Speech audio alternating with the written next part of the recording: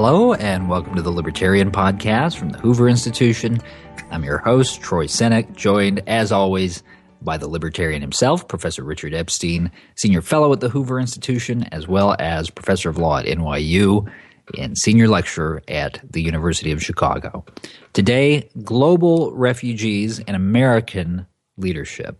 So, Richard, over the past few weeks, we've seen this massive crisis of migrants from the Middle East spilling into Europe. And you write in your newest column for Defining Ideas from Hoover that you place a fair amount of the responsibility for this on the Obama administration and the way that they've conducted their foreign policy. Explain what you mean by that. Well, what I did in this particular speech or paper was to contrast the president's speech of September 11th, 2014 and his non-speech of 2015 and try to read between the lines. What's happened, of course, is that people don't leave their homelands for no reason. They leave it because basically the ability to stay there is so imperiled by threats of basically forced conversion, rape, murder, and mayhem that they find it better to give up everything they have in order to get on some dinghy or raft in order to make their way over to Lesbos or to Greece or to Turkey or to anywhere else. And so the question is, what's going to influence their willingness to stay or to go? And if, in fact, the year were 2008 and you had the surge and you had Mr. Petraeus, if something like this happened in your particular community, you would see an American troops or American-led forces of Iraqi origin who would come out there and counteract the thing. And so what you did is you build up a positive environment. What the president said the day he got into office is that we're going to responsibly leave Iraq, but there's no responsible way in which this can be done.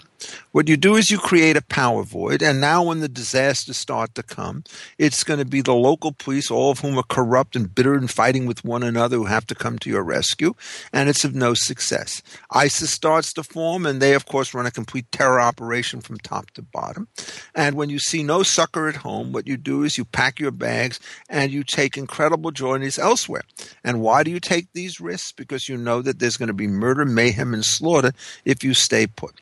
What we're trying to do now is essentially to figure out how we regulate the flow so as to return it to some degree of humane proportions in operation.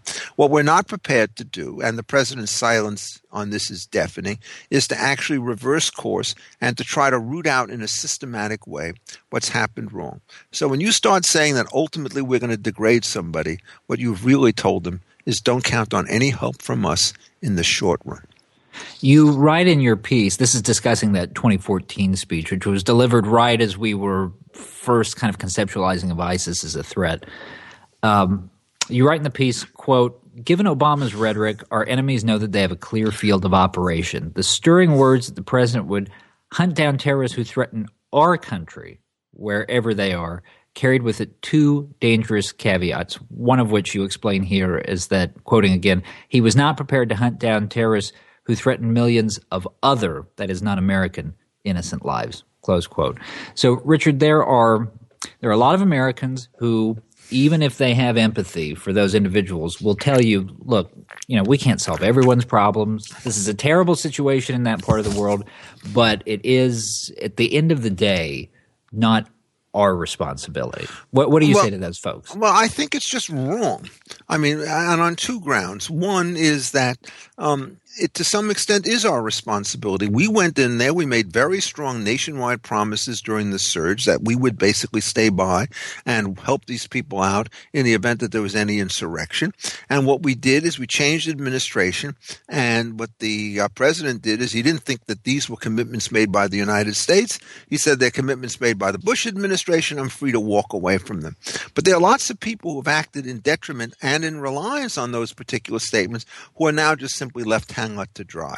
And, it's the standard principle of contract law. If people change their position to their detriment on the strength of your promises in ways that you want them to do, and then you walk away from them, you're in breach of a promise. Now, this may not be enforceable in international affairs in a court of law, but it's not something that you could ignore. And the second point is that there's an annoying form, nauseating form of really strong moral isolationism in this particular situation. Yes, you don't have to do anything to help here. You didn't have to basically go to the aid of of Great Britain against Germany and all the rest of that stuff until they attacked us. But nonetheless, we felt that in order to save lots of lives and to protect Western civilization, we had better do something. And since we were already there, the question was not whether we get ourselves re-involved in a situation. It's the question of whether or not we stay the course that we had already started. If the Obama administration had basically said, look, I think that the surge was a sensible position, it's managed to achieve gains, we'll consolidate those gains, and that we hope over time we'll be able to reduce our commitment as we strengthen the ties that we have in these countries. But that's not what happened. We announced that we are leaving, and then two things take place. One is our enemies now realize that they can mass without repudiation, and secondly, we don't have any friends anymore. So if you do it in this particular fashion, there's nothing that you can do to keep the factions inside Iraq from killing one another. And indeed, the day after the president withdraws the last troops from Iraq, what happens is the prime minister arrests the deputy prime minister for treason. And of course, that's basically a surrogate for the Shiite-Sunni dispute. It doesn't matter who's arresting whom. You just know that if we're away, all of these factions will start to arise. And when the president says, I will come in after you guys repair your alliances, he's got it exactly backwards. The only way that those alliances will be repaired is if we get in at the front and basically promise to help those who are cooperators and punish those who are not. And so I think, in effect, that on all of these grounds, it's not a situation that we can in good conscience wash our hands of.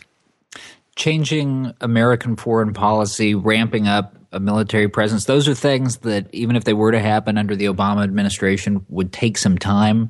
In the interim, in the short term, as we're dealing with this refugee crisis in the here and now, for the United States, and I guess really more acutely for Europe, where most of this is happening, what strikes you as the proper response from the countries that are having demands placed upon them by an influx of migrants? I think what they try to do is to get a combination of public and private support in order to set up temporary facilities which will allow these people to survive in some degree of dignity.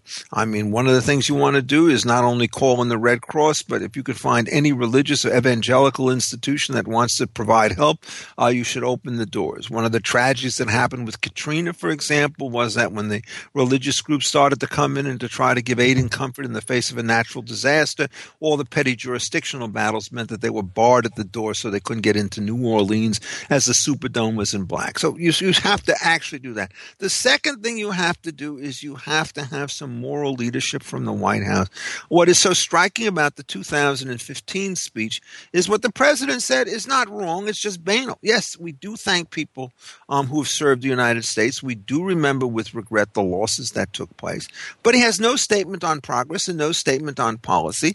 And he doesn't want to lift a word, to say a word, to denounce the terror that's taking place, or to indicate that there'll be very strong American logistical support in whatever ways that we can start to provide it. There's a kind of a cold, callous indifference to this. And I mean, you have to understand the symbolism. The man spends 3 weeks on Martha's Vineyard playing golf at the same time that the world starts to be falling apart. Nobody is saying that he ought to pull a Jimmy Carter and sit in the White House until this problem is over. But the silence and the lack of compassion and the lack of some clear definition is, in fact, I think, just a void in leadership. And so now the European nations will start to squabble amongst themselves. As you know, many years ago, 2 years ago to be precise, or a year and a half ago, actually, I wrote this piece on Pax Americana saying, unless you have the American guarantee, everything will decentralize and fall apart. That speech was actually or article was written about a month before the president gave his speech, and it happened with a level of fury and quickness that I did not even anticipate myself. But the situations went in complete disintegration, and the only decisive move is our good friend Mr. Putin is sending more heavy weapons to hold up the Bashar Assad regime inside Syria. I mean, this is just a debacle of epic proportions. You go out of your way in this piece to flag the remarks that President Obama made earlier this year at the National Prayer Breakfast, seeming to compare the influence of Islam on groups like ISIS to the influence of Christianity on the Crusaders. But what you're really critical of there is sort of the underlying mindset that it betrays. Explain that. Well, Look, I mean, the only way in which you could mount a serious normative, moral, and military offense is to basically assume and to make it clear to the world that you are better than the guys whom you were trying to attack. If, in fact, you start going in and the first thing you say is, before we get on our high course, let's remember what happened during the Crusades. Now, I don't believe that the president has the foggiest idea of what happened during the Crusades. And for these purposes, let's assume that lots of terrible things did happen, as in fact they did. The real question is, do you really want to say to the United States, we have no moral superiority because of what a bunch of popes and other people did 950 years ago in some obscure place, in the Holy Land or whatever? What you have to do is say something else. In the history of Western civilization, there have been many moments of which we are not proud. The Crusades may be one, certainly slavery is another, but the great capacity that we have is the ability for self-criticism and through discourse and political persuasion to correct these errors. These people have not corrected their errors. They are basically worse than we were 1,000 years ago, and anybody who claims moral equivalence between them and us on the grounds that we fought the Crusades simply is blind to everything that happened since that time. It's a very different speech.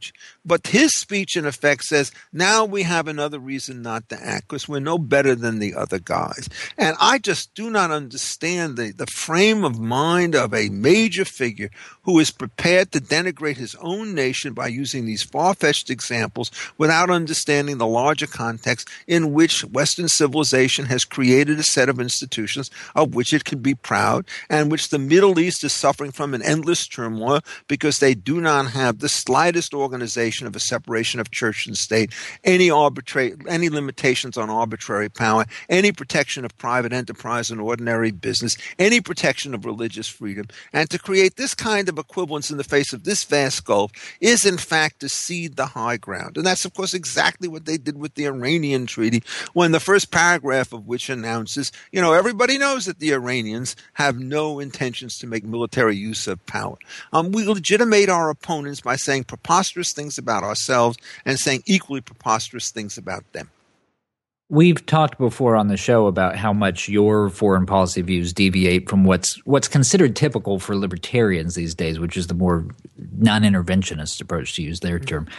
Do you think that having a broadly libertarian view of the world really compels any specific precepts on foreign policy, or does it maybe just make more sense to think of those as independent variables?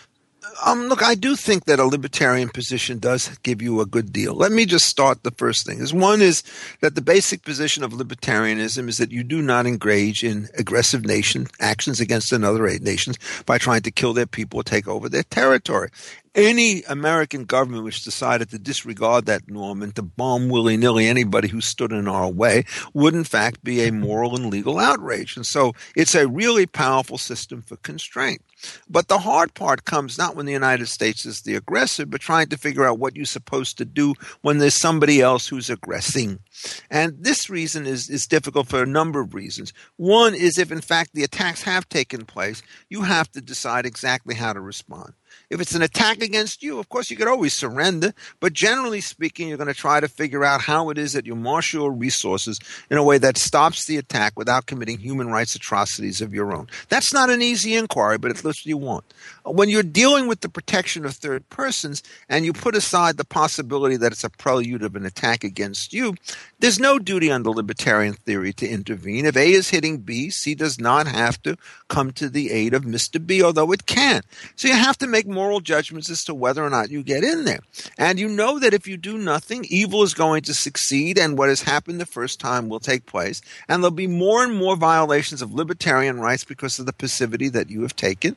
In the end, they may hit you. They may not. But I think virtually every decent government would come to the conclusion that there's at some point we're prepared to sacrifice American resources and even American lives to protect against mass atrocities that are happening to other people. And I don't think the president is prepared to engage in a serious discussion about when and how that particular point takes place. So the second part is a libertarian theory does not require that you remain silent or inactive in the face of serious threats of force.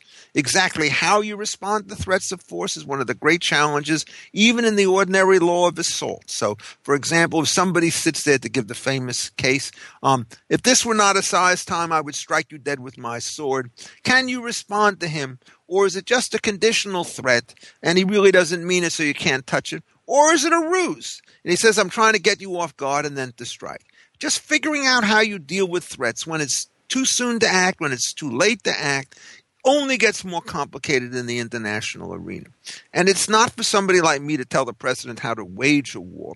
What it is for me to say is that if you simply go into this thing assuming that anytime you get involved in a ground war, you're being dragged in against your will, that this is off bounds, what you've done is you've taken the most viable options and simply removed them from the table. And all these innocent people who are being slaughtered all throughout the Middle East, being sent on boats and God knows what else, on rafts to get to safety, are in fact paying the price of our neglect.